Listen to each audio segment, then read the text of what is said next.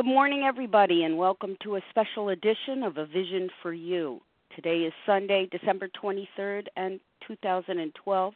My name is Leah, and I'm your moderator for this morning. And the share code for Friday's meeting, December 21st, is 3547. Today's topic is allergy of the body, obsession of the mind. Gloria, a recovered compulsive overeater who resides in New York, is here this morning to talk about our twofold illness and share her experience, strength, and hope with all of us this morning. Welcome to you, Gloria. Thank you, Leah. Thank you for inviting me. I'm humbled by it. I'm not sure I'm up to it, but I'm going to give it my best shot. I've never really told my story in its entirety from the perspective of a mental obsession, but that's what it is, so I'm glad to have the opportunity. Thank you. Good morning, everyone. My name is Gloria, and I am a recovered compulsive overeater. I'm going to say to you, I do believe I was born this way. I had my earliest recollection of chasing something was a bottle of Pertussin when I was a little kid. It was very sweet. I come from a family of diabetics on both sides, and my father, with a medical background, did not permit sweets in the house. And it was very rare occasions where we were allowed to have anything sweet. So this Pertussin was really very exciting for me. And they used to hide it, and I'd find it. And they got to be a game as to who could find it, who can hide it better.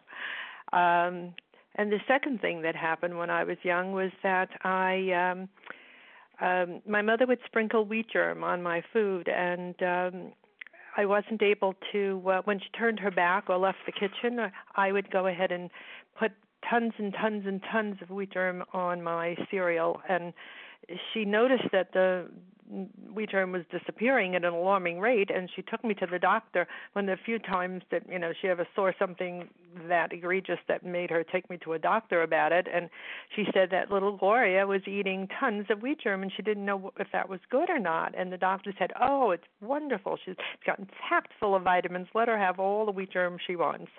And I also, at that time, did not like bread or pasta. There was two things that I really didn't enjoy, and it took a long time and a lot of effort on my parents' part to have me eat. I don't remember up until the age of 10 ever eating compulsively. I'm not sure I ever had the opportunity. But what happened when I was 10 and a half was that my father died in his sleep. My mother discovered, my mother was in the kitchen, let's go this way, and I woke up and I came into the kitchen to find her in the kitchen, which was unusual because she never did make breakfast on Sunday. My father did. So I said, oh, you're in the kitchen. Where's Daddy? And she said, he's sleeping and he won't get up. You go get him. So I went into the bedroom and found my father had actually died. And I went and told my mom, and she said, no, that's not true. He'll wake up for you, and don't tell me this. So she got kind of hysterical. I ran out to tell a neighbor. The neighbor didn't believe me either, slapped me across the face. I ran to another neighbor, and he believed me and came. And what they did is eventually relatives came, and they said, well, what should we do with little Gloria? And they said, well, we'll have to get little Gloria out of the house. She hasn't eaten. So they took me to a restaurant. There was a restaurant in Brooklyn on Bay Parkway and 86th Street, and it was open all the time. It served every kind of breakfast, lunch, and dinner at any hour, and they took me there, and they said, Gloria, what would you like to eat? And I remember what I had. I had chicken and vegetable and potato, and afterwards they said, what would you like, something else? And then I proceeded to have a sandwich, and they said, would you like something else? And then I proceeded to have dessert, and they said, would you like to have something else? And then I proceeded to eat some more, and I couldn't stop eating, and truthfully, I didn't stop eating for the next 5 years. That's exactly how it started. I never stopped eating, and I remember one example would be that people were coming over. My mother was making tuna fish sandwiches. She had me make the sandwiches. I had a loaf of bread. I had the tuna. I prepared the salad. I put it on a tray. I sat down beside the tray, And when the people came, there was nothing on the tray. I had eaten everything off of that tray. That's the kind of mindless eating I had. Now you could put that down to craving. You can put that down to a lot of different things. But I think it was the mental obsession that, for me, food was the panacea for keeping my feelings at bay. Cut to the chase, by the time I was 16 and graduating and going off to college, I realized, since I had a miserable high school, as you can imagine, being overweight, I never went to a prom. I barely got into my graduation dress. It was not a happy time, and I was terrified of going away. I had always been in a private school, and they were allowing me to go to a regular junior college in Fort Lauderdale, and I didn't think I could survive the kind of, torture that it would be, the only girl on campus who is this heavy. So I went on an extreme diet. There was a product called Metrical. It was supposed to be one meal. You substituted one meal a day. I substituted all three. By the end of the month, I was down to eating one Metrical cookie a day, playing tennis, running, and bicycling for hours. Needless to say, I was a size 7 by the time I went off to Fort Lauderdale. When I got to Fort Lauderdale and my strange diet became apparent to my classmates, they told me that, you don't have to do this. You can actually eat anything you want. You just have to purge one way or another, either with something that would make you throw it up or excrete it by taking X-Lax. And I said, wow, this is why people go to college, to learn these things. I would never have known this, and I thought this was genius level. And so I proceeded to become, as well as a compulsive eater, I was now an anorexic, a bulimic, and an exercise bulimic, and did this for quite a while. When I came back to New York and I went into business, there was a very popular diet at that time. It was called the Atkins diet, which, interestingly enough, I was on for many, many years and stayed as perfect size 7. But the Atkins diet doesn't have any wheat, flour, sugar in it. Not something I ever really noticed until many, many years later when I came into recovery. But it did work. I did stay, fat-free, so to speak, and I was doing fine, but the diet had proved to not work for my body system, and I became ill, and I was told I should not be on such a diet, and so I didn't. But I did well on diets. I yo-yoed most of my life. And I also have body dysmorphia because, you see, I was always a size 12. I was a size 12 when I was a size 14, 16, 18, 20, 1X, 2X. I was always a size 12. That's where I saw myself. Conversely, when I was thin, I was always a size 12, even if I were a size 8 or 10 or, say, 6. So there's my mental problem. But food, from the obsession point of view, was always on my mind. To wit, I would choose my friends based on what kind of food they served, how much food they served, did they like to eat, did they not like to eat. I certainly wasn't going to go out with people or attend parties with people who gave you what we used to call the one lamb chop dinner, as opposed to someone who fed you the entire lamb. And this is the kind of behavior I had, I'm not proud of, but that's the kind of things I did. I yo-yoed for many, many years, and at one point in 1980, I had come into Al-Anon because of some drinking in my family, and I was having a hard time focusing on myself, and they suggested, you have a weight problem. Have you ever thought of going to OA? I had never even heard of OA, but I said, okay, I'll give it a shot. I went to OA. I attended meetings regularly. In 1980, they used the big book, and I got a sponsor, and I became a little poster child for OA because their diet, the Dignity of Choice diet at the time, was no white flour or sugar. and I managed to do that.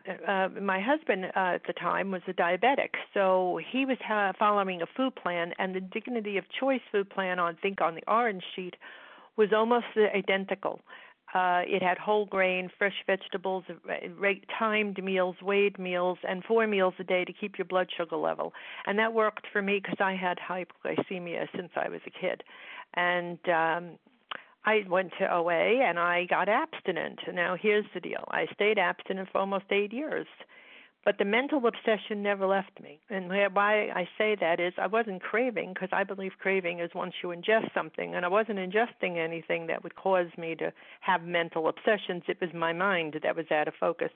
And then we go to the big book where it says we were full flight from reality and we were outright mental defectives. Well, and then it also says before that we were maladjusted to life. Well, to me, the big book wasn't written to tell me stories about other people. The big book was written to explain me to me, because when I look at this book and I see what Dr. Silkworth wrote, he's explaining me. I wasn't even born yet, but I ate the way these people drank. And they wrote about everything about these people, and they were talking about me. So when I look at the big book, it isn't so much a tutorial, it's like an autobiography. This is who I am. This is what I've experienced, and that's why this book resonates so much with me. As I said, stayed abstinent. I always had in the back of my mind that I could eat like a normal person. I always believed at some point, given enough time, my metabolism would change. This is the mental obsession part. My metabolism would change. I had learned better. I was now eating correctly. My body would. I did no idea about allergy of the body or obsession of the mind. But this is the way I did think. And so, along 7 or 8 years into my abstinence, I don't say recovery, because mentally I was still chasing food in my head. I was still walking around trying to figure out what product I could stick into my food plan that would not cause cravings but would give me that little thrill that I was looking for. And to wit, there was a product on the market, and as they said, I had in those days they called and they still do a metabolic, which is a small meal after 4 hours after dinner, usually a protein and a fruit. And there was a product on the market that had a flavor that I really enjoyed, that I would mix with my milk and have with my fruit. But I almost alcoholically had to have it. I could not go, and I only had 1 can, and in those days I wasn't sweetener-free. This had a sweetener in it.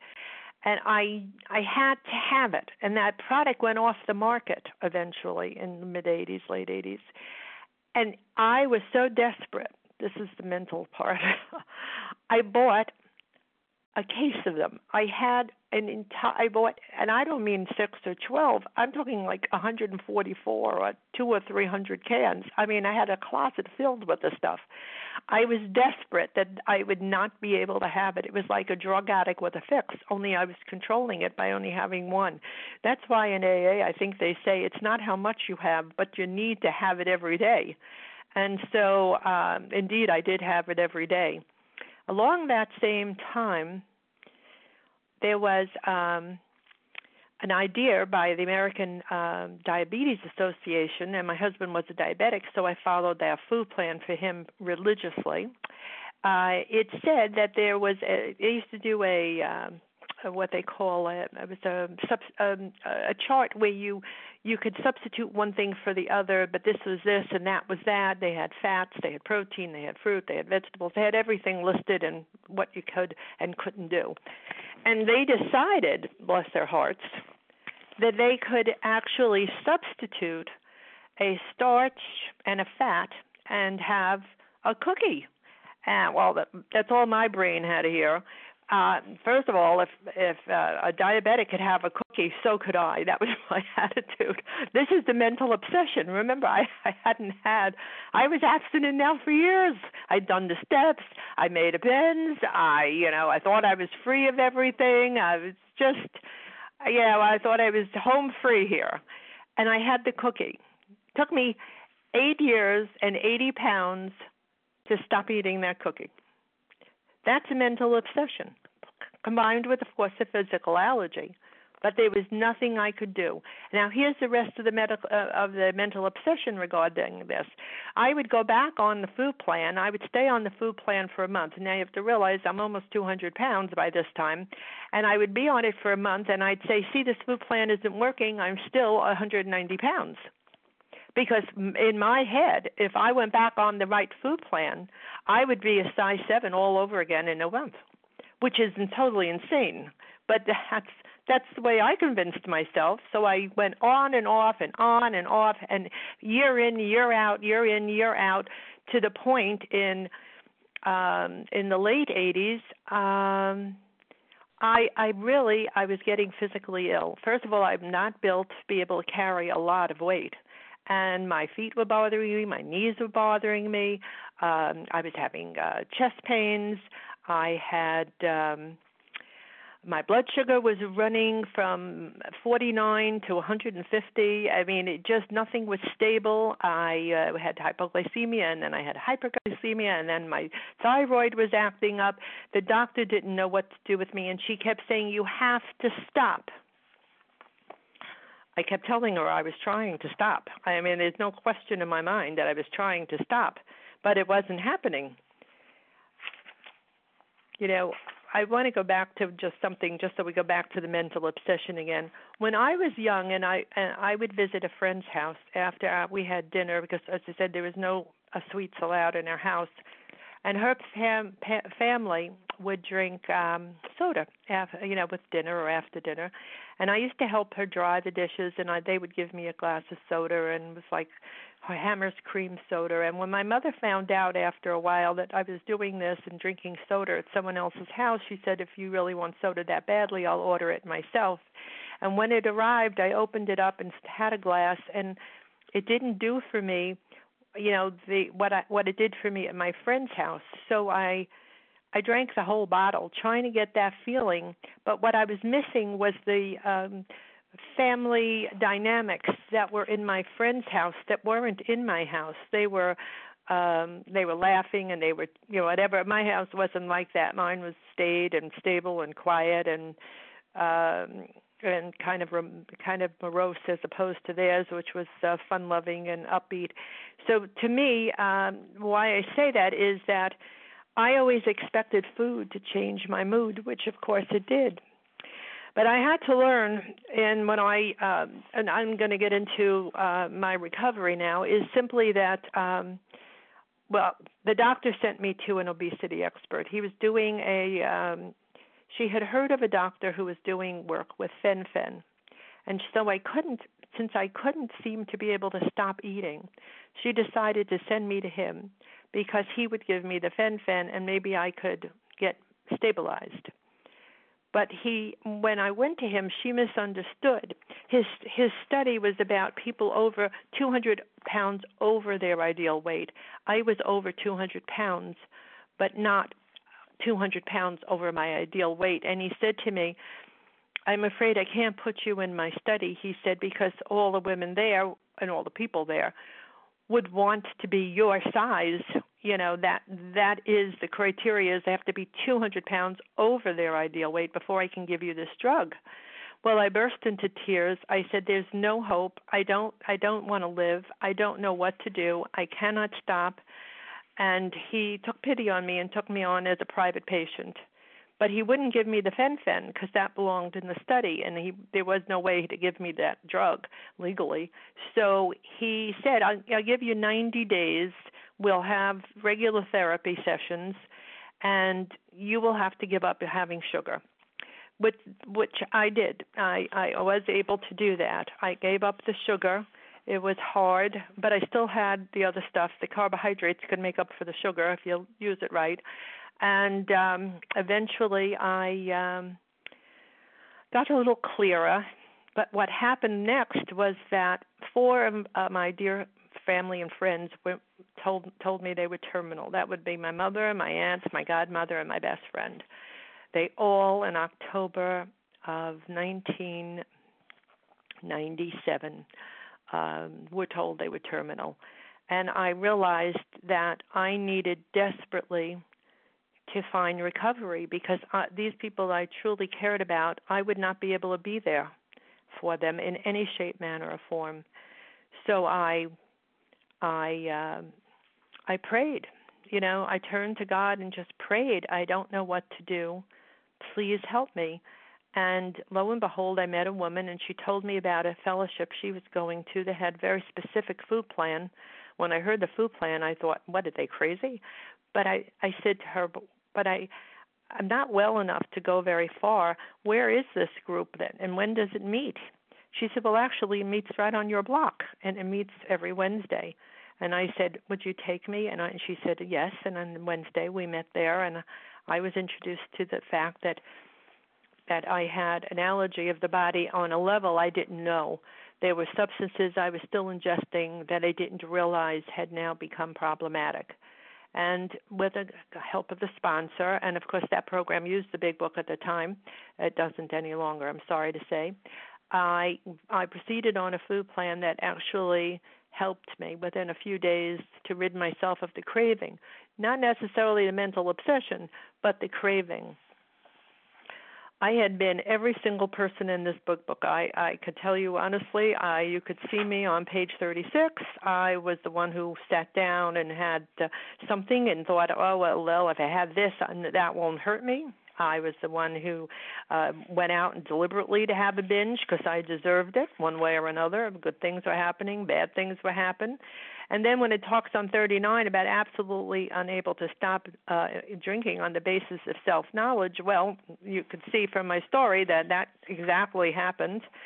And then it was the remorse about, how it happened and what I was doing. And on page 41 where it talks about not only had I been off guard, but I made no fight whatever against the first drink. Well, I didn't make any fight against that first cookie, did I? I just ate it like I deserved it. I earned it. I was entitled to it, and it owned me. So I'm back into the food plan. I'm craving free, but it turns out that all the time I had been abstinent the first time, I had not actually, although I worked the program, I would think superficially, I actually didn't understand it and own it in my heart the way I do today, because step one is the only step I had to do perfectly. And what it says in step one is that I'm powerless over my disease and my life is unmanageable, and that my life is unmanageable. And my life was unmanageable even in the first time of my abstinence in the early 80s. I really think that we all come in, at least I did. I didn't come in on step one. I came in just like these people in the big book. I was in the gutter. I didn't know what to do. The first time was more like a lark. The second time I was like dead serious. This is as serious as a heart attack to me. To me, my life was in my hands, and I needed to be abstinent in all its complete and utter honest truth. Abstinent not only in my body, but in my mind. I had to really burn into the consciousness, which it did eventually, that I am not like other people, that I do have a problem, mental and physical, and that I cannot ever safely ingest anything that would cause me to have these cravings. But more importantly, with the help of my program, my sponsor, and a higher power, I was able to have the obsession lifted. I can go anywhere and do anything today, and I do. And food does not call to me. I can cook, I can bake, I can have a party, I can give a party. A lot of my charity work is actually helping, like church dinners, parties, whatever. I started doing that kind of for a selfish motive, because I notice sometimes that a lot of these events do not have what I would call for myself abstinent food, and I got tired of going and doing help and not having the ability to eat anything. So I have offered my services and made sure that at every function that I'm a part of, they have abstinent food. They have grilled vegetables. They have steamed vegetables. They have healthy grains. They have beans cooked without things in it that I can't eat. And I think I'm doing a service to humanity because nobody has ever said anything I've ever served has been not delicious, because I'm an excellent cook and I do know good quality. Having this disease has practically made me an expert. I do the same thing in my building. For 14 years, I arranged all the parties we gave. I live in a co-op, and we give parties for different reasons. Someone's retiring, someone, I'm talking about staff, and, of course, the annual Christmas party, which we haven't done for a couple of years because of the economy. And this year we did a big toy drive instead for Sandy victims and children who need who were without toys, and that was very rewarding. But I travel quite a lot today. We cruise quite a bit. All the cruise lines know my food plan. They know my proportions. I don't weigh and measure when I'm out, but the places I frequent on a regular basis know what I need and cater to it. When we're in Maine for the summer, we only frequent 2 restaurants, and both their chefs, their maitre d', and their wait staff know exactly what I require. I can even call in advance because it takes a little longer to cook my meal because it's different than everybody else's and not coming out of that pot.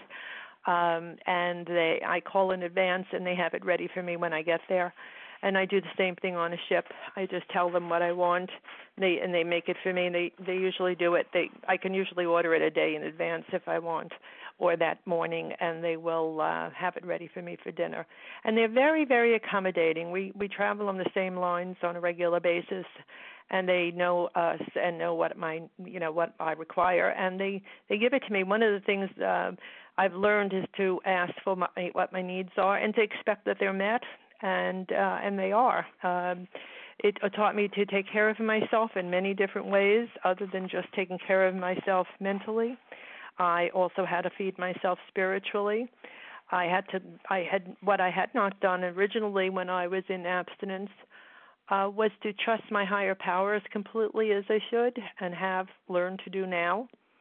The component of having a God in my life today is it's just amazing. I mean, I have a wonderful, intimate relationship with my higher power.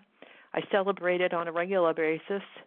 I give thanks every day. When I sit down to eat, I was taught one of the most important things they taught me was to, since I am hypoglycemic, I do have to eat first thing in the morning. I say my prayers, and then I eat. And with each meal, I give thanks. I don't take my recovery for granted. I am so very grateful that I don't canvass the aisles looking for foods that I don't need or want. I don't envy anybody else's food. If they can have it, that's wonderful, and I hope they enjoy it and celebrate their ability to have it without envy, as I did in the past. This is a freedom from the mental obsession. I don't think that at some point in my life I will be able to eat like other people, because I've accepted truly and irrevocably that I have a body and mind that is different than anybody else's, which is what the big book tries to tell us.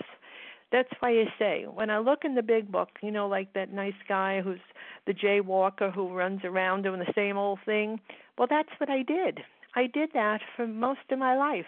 I did the same thing. I would actually go on a diet, and I was very good about going on a diet. I would go on a diet, lose the weight, and it was for a long time, I would only go up and down about 10 pounds, so I didn't see that this was a real problem because I could always take it off. It was later on, as it's a progressive disease, that it got harder and harder.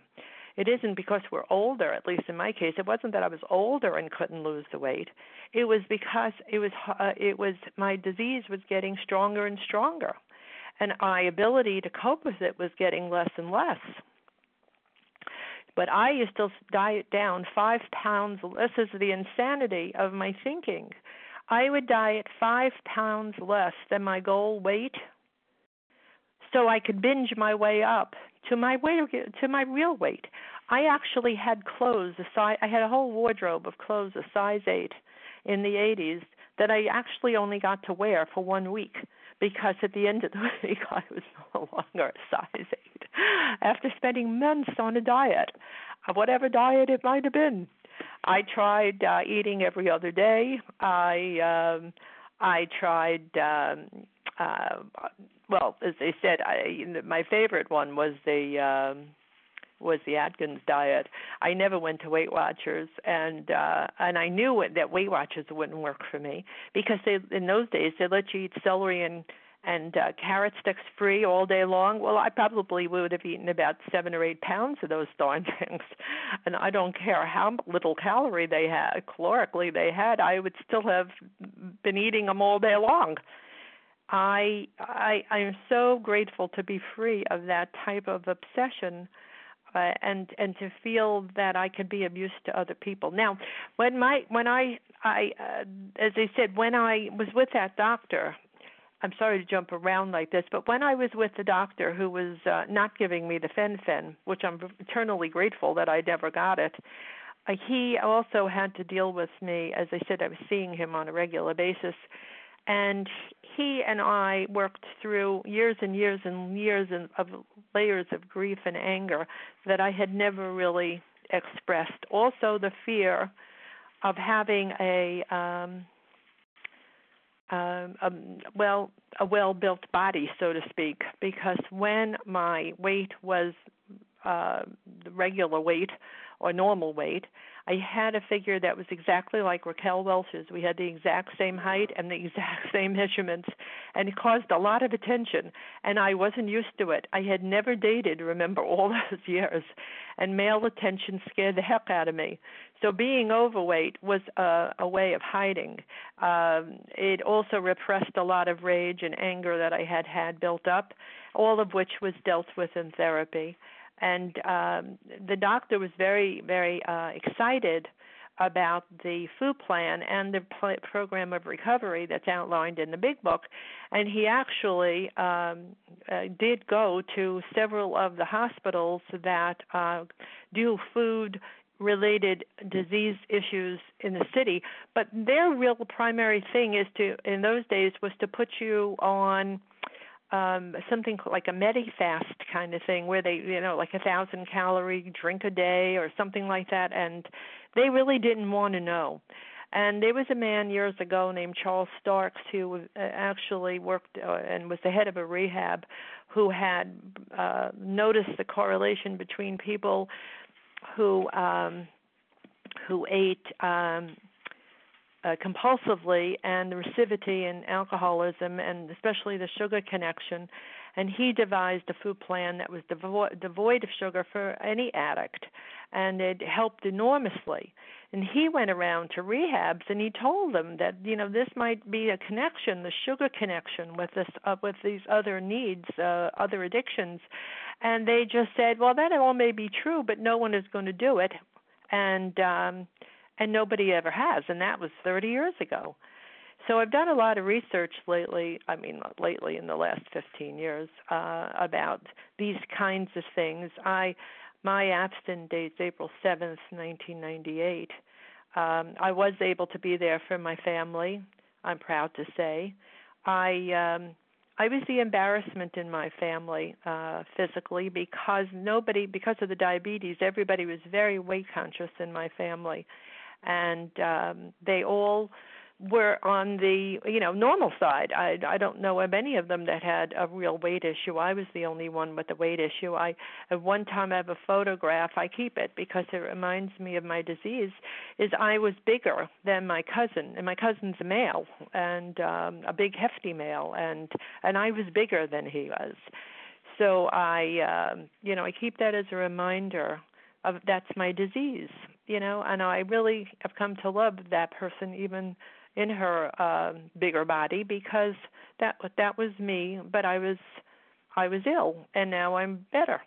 And that's really what it's all about. But they used to think I was just weak-willed and piggish and watched everything I ate, and I was not invited to a great number of things. I was not in bridal parties because they didn't want the wedding photograph to look bad because I would be overweight. I didn't go to the prom because I couldn't fit into that kind of a dress, and I didn't want to go in some old lady kind of outfit. So these are very painful things. This is what the disease robbed in me. But I didn't buy the disease. The disease, I believe I've always had it. I think it just was something that's in my body, and that's it. But it can be, you can recover. I don't say I'll recover from ever having the craving removed if I ingest something, but I do and have had the experience of having the obsession removed, that my body doesn't get a chance to have the craving because my mind no longer wants to go there. And that, to me, is freedom on a level that I would never have ever dreamed I could have. I've been the same size for years and years on end now. And the other thing I have to say is they told me if I weighed and measure my food, I never ever have to weigh and measure myself. And indeed, for the first year, I never did. I only had the doctor weigh me. I never weighed myself because I can't be a slave to a scale. I can't have it as my mood changer. I can't make a scale determine whether or not I'm okay or not okay, or a good person or a bad person. That just doesn't work that way for me anymore. I weigh and measure my food and trust in my higher power. I am the weight I'm supposed to be. When I was first in recovery, the average weight I lost was only a pound a week, which is very slow, but that's good. And I've also not ever gone back to compulsively exercising because that's not a good thing for me. That's just as obsessive about as the food was, and I try not to do anything that makes me feel that I have to have this or I won't survive that. That doesn't work for me today. I still, maintain pretty much the same food plan. I don't make changes in it without consulting my sponsor. I have a background in nutrition, so I pretty well know what I need to do and not do, but I don't do it. I don't doctor myself. I rely on a sponsor. She has absolutely no background in nutrition, but she's my sponsor, and she does know about the problem of food and compulsive eating, and so I trust her. And I have no reason, in all these years not to. I had a thyroid issue at one stage, and I was putting on weight.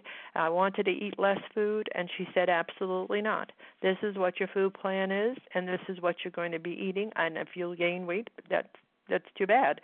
And I wasn't overeating. I was just gaining some weight. Eventually, I did go on thyroid medicine. I was trying not to go on thyroid medicine and doing it with iodine tablets, but eventually it didn't work, and I did need to go on thyroid about a year and a half, 2 years ago, and little by little the weight did come off, and it was only a matter of a few pounds, but I wasn't comfortable in my clothes. The truth of the matter is, though, it didn't make me feel bad, and it didn't make me want to eat anything. It just was a fact of life. I'm getting older, and things go differently. I'm also an inch shorter than when I started. 15 years ago, I was 5'7". Today, I'm only 5'6". And so some of that weight went right to my waist. I used to have a real tiny little waist. Not that it isn't small now, but it isn't the way it was. And I've had to accept that too. My body shape is not going to be the same at 67 as it was at 25. It's just not going to happen. And those are the things I had to accept along the way. I would have liked to have it stay the way it was, but that's not the way it is, and that's okay. Everything is okay today. I have a higher power that's in control of everything. I don't try to manage the world anymore. I just do the next right thing and trust in my higher power, and it's worked a day at a time for me. I'm a very grateful, recovered, compulsive overeater, undereater, exercise bulimic, and bulimic. I think also I call myself also a food addict in that I have allergies to very specific substances. I am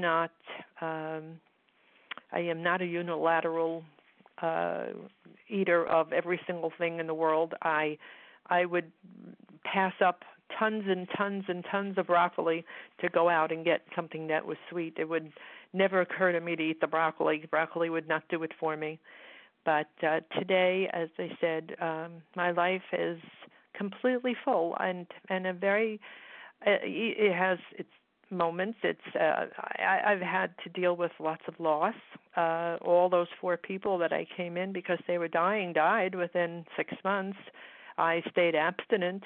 My aunt, who never invited me to her yacht club or her tennis club, she didn't invite me because she was in fashion. She was very well known in the fashion industry, and she was ashamed. She used to say, "I can't have you there. How would it look?" And then before she died, she made amends to me and said she would. I was already on the food plan, of course, but I wasn't by the time she died, which was only a few months after I had been into recovery.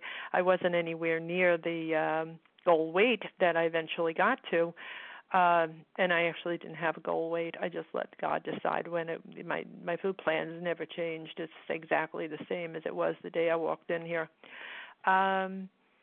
She said, nurse, bring my niece a slice of bread.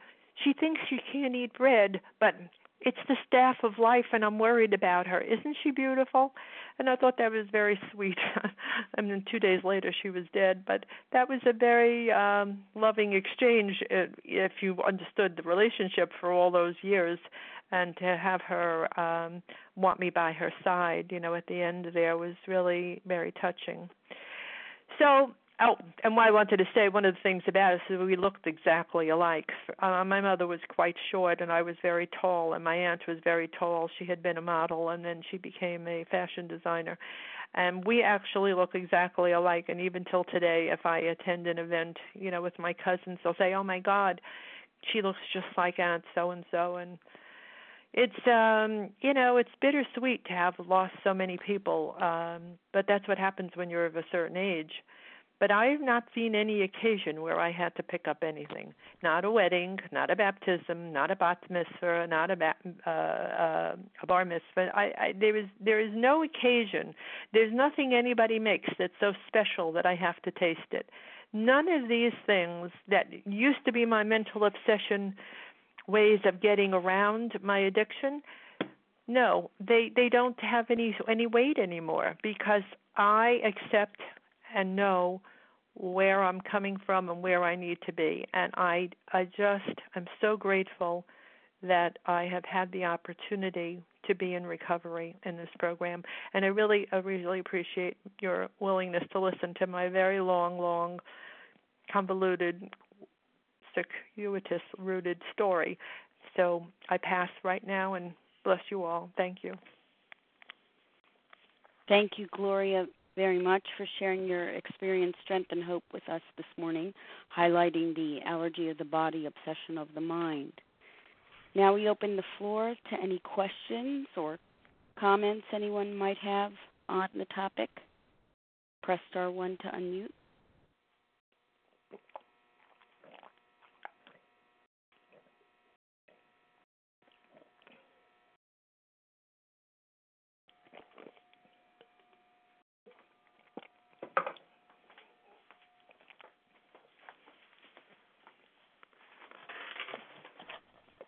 This is Patricia. May I ask a question? Of course, Patricia, go ahead. I just wanted to know what she meant when she said that even though she didn't have sugar, that she could use carbs the same way. Maybe I didn't hear it right. But, well, I'll tell you what the doctor told me. Thank you for the question. The doctor said to me, you could give up sugar all you want, but if you continue to overeat carbs, they turn into the same amount of sugar because they break down in the body. Everything breaks down to the body as sugar. So if I overate on carbs, what I was actually doing was manufacturing sugar in my own body. So that's why I always, he said, needed to weigh and measure.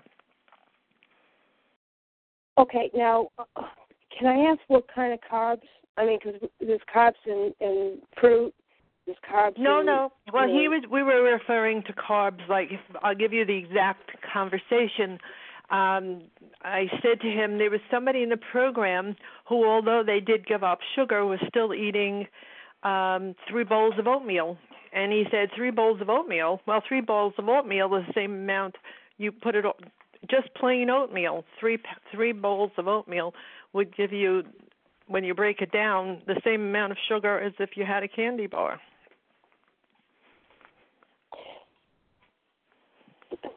So that was his admonishment about I must weigh and measure. And to think I could just free flow, not eating certain things and get away with eating abstinent food, because oatmeal's an abstinent food. Right. Oh, I'm confused because I have carbs in my food plan, which I just put in there, okay? Because I was only eating my fruit and meat, and then my vegetables and meat, and I had like that one serving of bran cereal during the day, and I was told that's not enough carbs, so that's why I'm confused. Well, no, that's why we weigh and measure, because a portion of carbs is fine. 1 bowl of oatmeal will be fine. 1 cup of oatmeal is what I do if I'm doing oatmeal. But if I had 3 cups of oatmeal for breakfast, because it's allegedly an abstinent food, there's no wheat, flour, sugar in oatmeal. But if I ate 3 bowls of oatmeal, I might as well have had the sugar. So it's not that you shouldn't have the carbs. It's a question of the proportion of the carbs to the rest of your diet. Thank you, Patricia, and thank you, Gloria. I think it's important to interject at this point that although the alcoholic who crawls in his way into the AA room, is allergic to alcohol, with compulsive overeaters, it is more complicated. We are not all triggered by the same substances and the same eating behaviors. True. So this is a matter that should be discussed with one's sponsor in terms of the specifics, in terms of what substances are triggers for each individual. So thank you for the question, Patricia. Further discussion, I believe, is warranted with your sponsor. And thank you, Gloria. Any other questions regarding allergy of the body, obsession of the mind? Hi, this is Melanie, compulsive overeater. I just really quickly, I was wanting to thank you, Gloria, for the talking that you did, and was asking if you would be willing to leave your telephone number. Oh, sure. My number is 212. I'm on the list, but it's 212-473-2150. Thank you. And it's a safe line. You can call anytime. Thank you.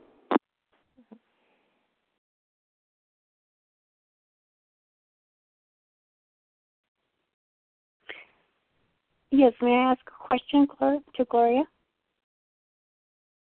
Yes, please do.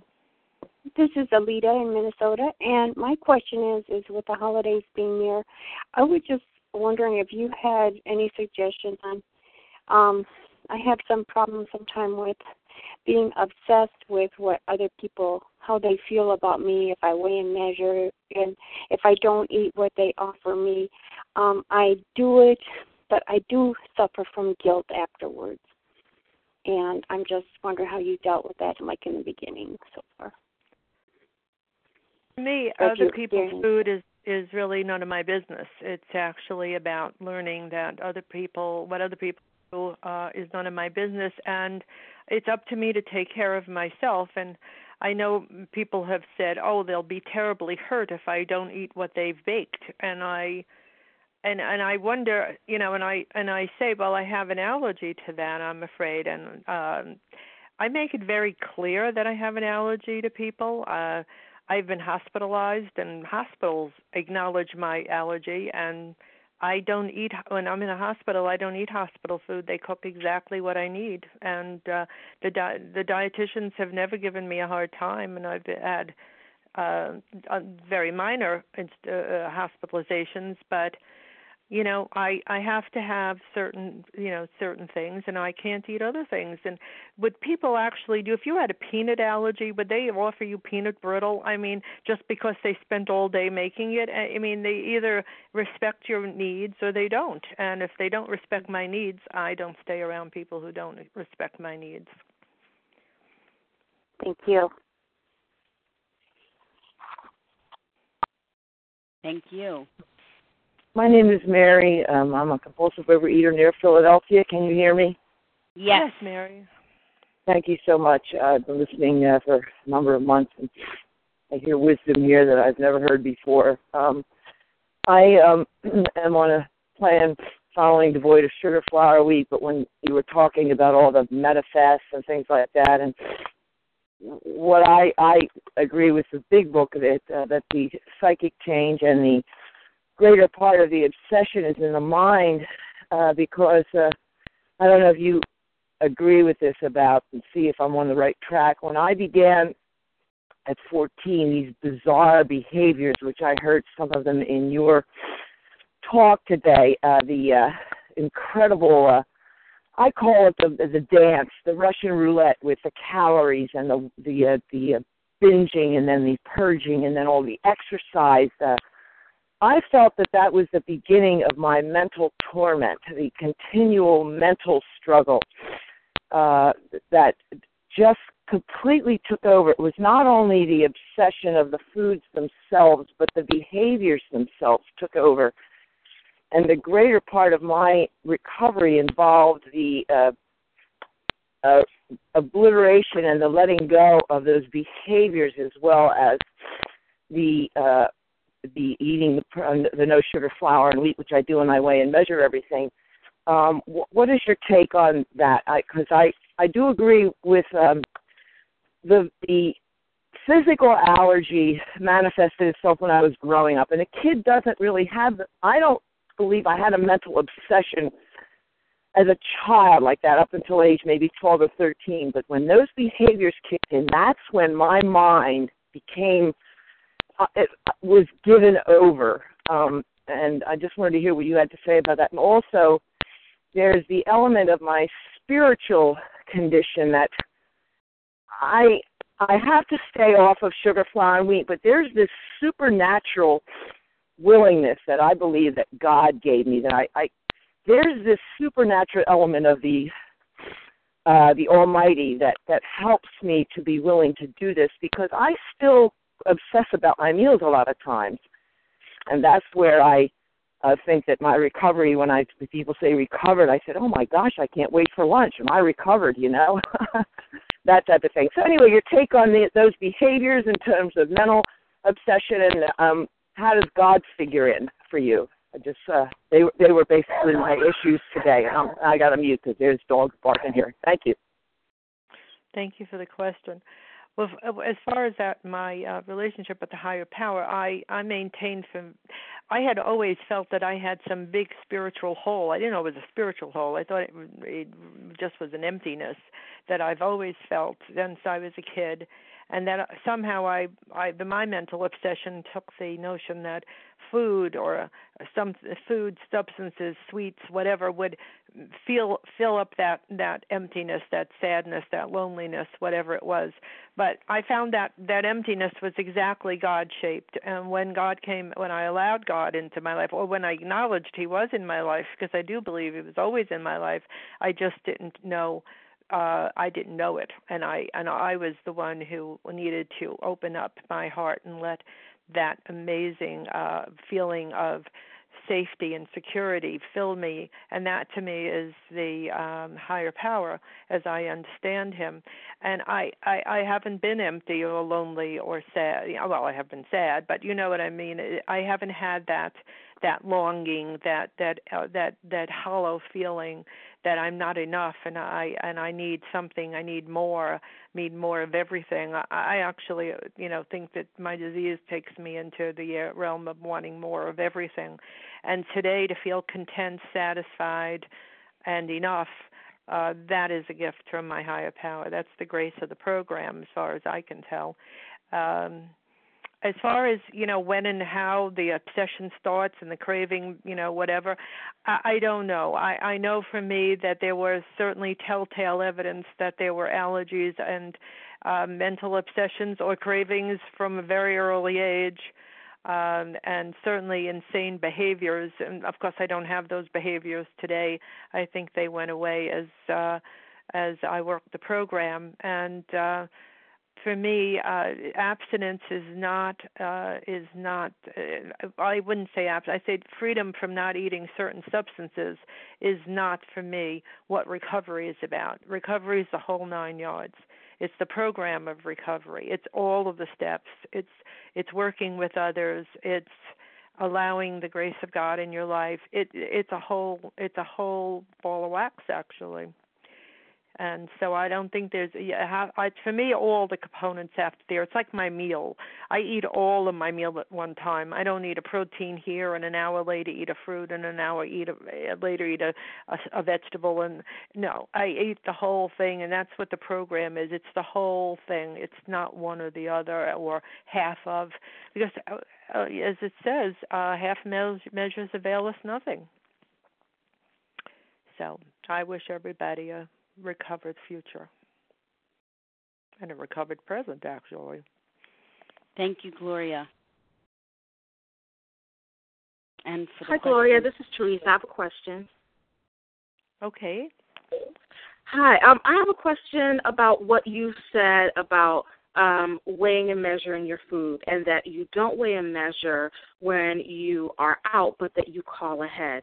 Have there ever been cases where you were not able to, speak to someone at a restaurant, or they weren't accommodating and you had to wing it? And if you did that, how did you make it through the experience? Well, I've had the experience of having to wing it, but I have to say, by and large, I don't normally put myself in a position where that happens. I do always call ahead. When I got abstinent in '98, I had four of us. There were four ladies, two of which are gone now, but there were four of us. Once a month, we used to fine dine. We live in New York, and we used to find this quite a kick. We'd go to lunch because it's cheaper, but we would hire a limo to take us to a fancy restaurant, Le Cirque or Oriel or Boulet, whatever was in vogue at the moment, and we'd go there for lunch. And this was our treat. Once a month we did this, and we always said we went there by limo, we came home by train because we had no more money left. They got limo home. But it was great fun. Even then, I said to them when I went on the food plan, I won't be able to join you anymore, and they said, the hell you won't. And I had a very good support system. We called any one of those very fancy restaurants and told them exactly what I needed, and they provided it with us. And I even told them I'd pay them extra, because I needed maybe more vegetables than they would serve me normally, or a bigger salad. And they always accommodated me, and nobody ever charged me extra for it either. Have I ever had to just wing it? Yes, I have. And one of the reasons I weigh and measure also is because I have a brain. Remember, it is a mental disorder, and I'm glad you asked the question, because if I don't weigh and measure, I give an opportunity to my very warped brain to say, you didn't have enough, or I had too much, so I'll feel guilty or I'll feel deprived. I can't afford to do that. That's why I weigh and measure. It ends there's no dialogue in my head anymore. So I really do. I find it a tool. If you come to my house for dinner, I'm going to weigh and measure your meal too. I may weigh and measure anybody that walks in my house because I'm so used to it. I just do it automatically. It's not a hardship. It's the same thing as using a spoon to taste something. The scale's right there, and I put stuff on it, and I eliminate the little chatter in my head that might want to say you didn't have enough or you had too much, and it keeps that. But if I have to wing it, I'm pretty good at what it is. I actually can pick. If I go food shopping with somebody, I could actually pick a fruit the exact size I want. I know the difference between a 6-ounce apple and a 12-ounce apple, and I'm really good at that. But I do prefer to weigh and measure because I like it. I really feel it's secure. Thanks, Gloria. You're welcome. Thank you, Teresa. Anyone else? Questions? My name is Miriam. A question to Gloria. Hello, can you hear me? Yes, Miriam, go ahead. Thank you for the question. Yes, I'm hello, Miriam from Jerusalem. I just wanted to ask you, how long are you in this wonderful life? Well, it'll be almost 15 years. It'll be 15 years 15 in April. Years. Wow. Because I am very new in recovery. I'm recovered. I finished the steps. I walked them. I'm young in that. And sometimes it came to my head that will that good feeling be forever? Sometimes I think, how long will it take? And what can I do to make sure that it will last for more and more? So I asked you the question because I wanted to know. 15 years is wonderful. The same level of happiness, the same level of balance, the same level. I just thank you. And if you have something to tell me, if you had this feeling and thoughts at the beginning also. Well, if 15 years accumulated, to me it's only a day at a time. I wake up every morning, I say good morning to God. I tell him, this is me, it's Gloria in New York, and and I ask him to help me today. I only live a day at a time. I tell people to stop worrying about tomorrow. You can't change the past, and you really don't know what the future holds. Just live in the moment. And the days accumulate as they go along. They take care of themselves. Mm-hmm. I didn't set out to be abstinent for 15 years. I just said I'd like to get abstinent through one meal. People say to me, how do you start? I say, well, I start with breakfast. I start with breakfast. 4 hours later, I have lunch. 5 hours later, I have dinner. And 4 hours later, I have a snack. If there is ever a thought in my head that I'm hungry, it doesn't happen because how could I be hungry? I just ate. I mean, I've been eating all day long, regular nutritious meals. So all that stuff that used to be in my head has been eliminated by just following a plan of action that works for me. Everybody has their own plan. Some people eat 3 meals. Some people do whatever. Some people eat 10 meals. I mean, whatever works. The point is, I don't have to do it forever, ever. I just have to do it now. And that's it. Stay in the moment, and you're always going to be safe. And days do accumulate. Thank you so much. Thank you. Bye. You're welcome. Thank you, Miriam. Anyone else this morning? Allergy of the body, obsession of the mind. Any questions?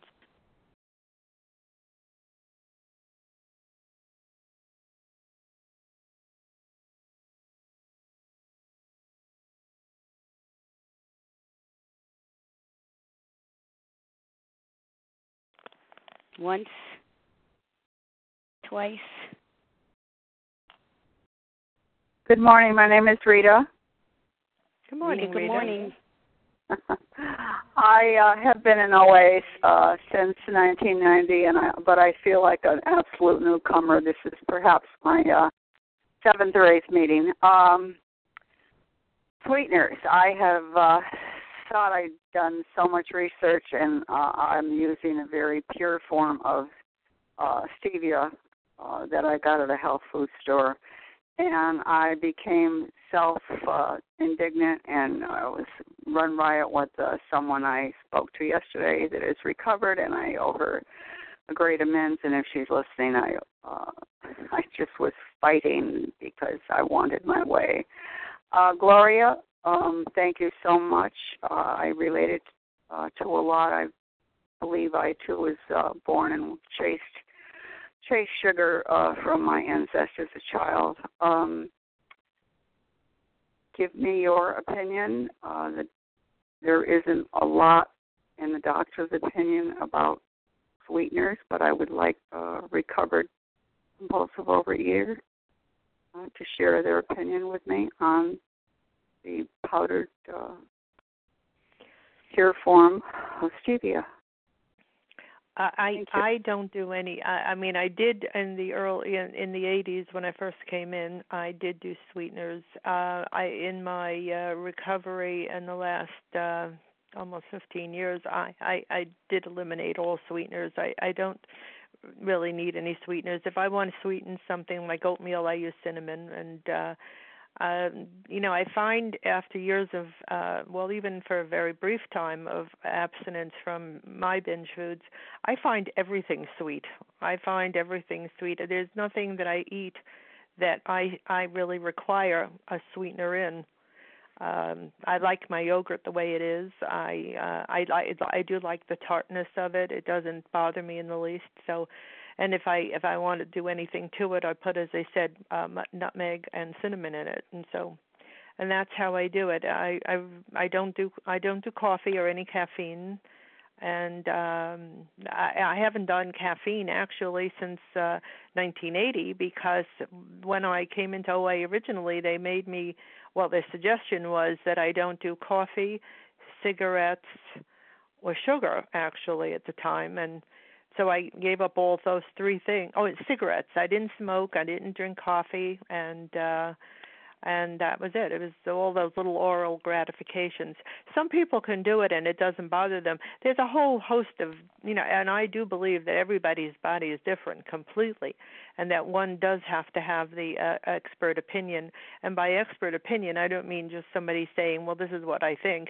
I mean somebody who actually does your blood work and looks over your medical blood work and sees exactly how you're utilizing food and nutrition and helping you with what's best for you. And I do believe it's as individual as your fingerprints, what you can and cannot do and what you should and shouldn't do.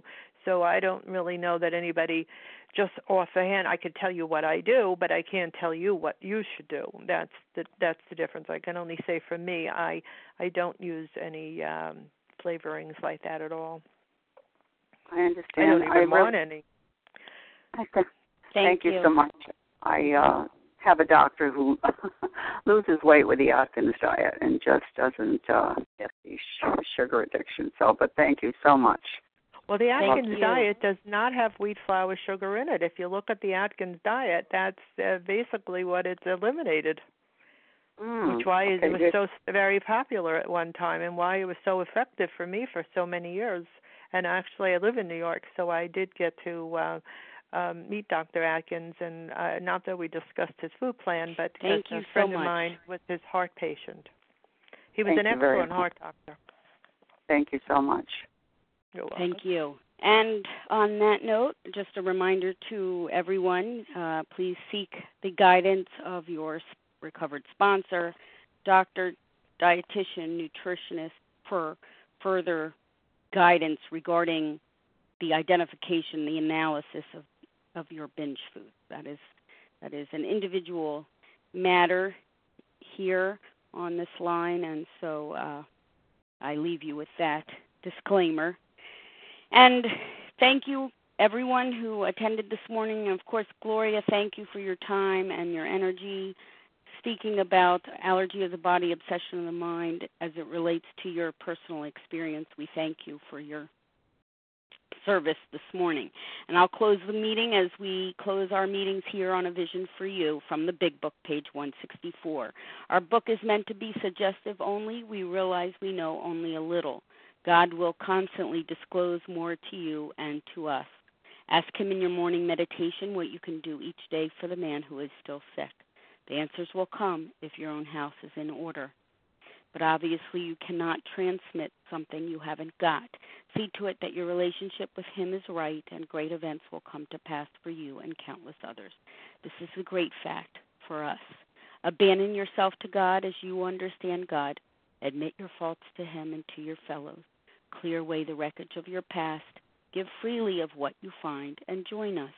We shall be with you in the fellowship of the Spirit, and you will surely meet some of us as you trudge the road of happy destiny.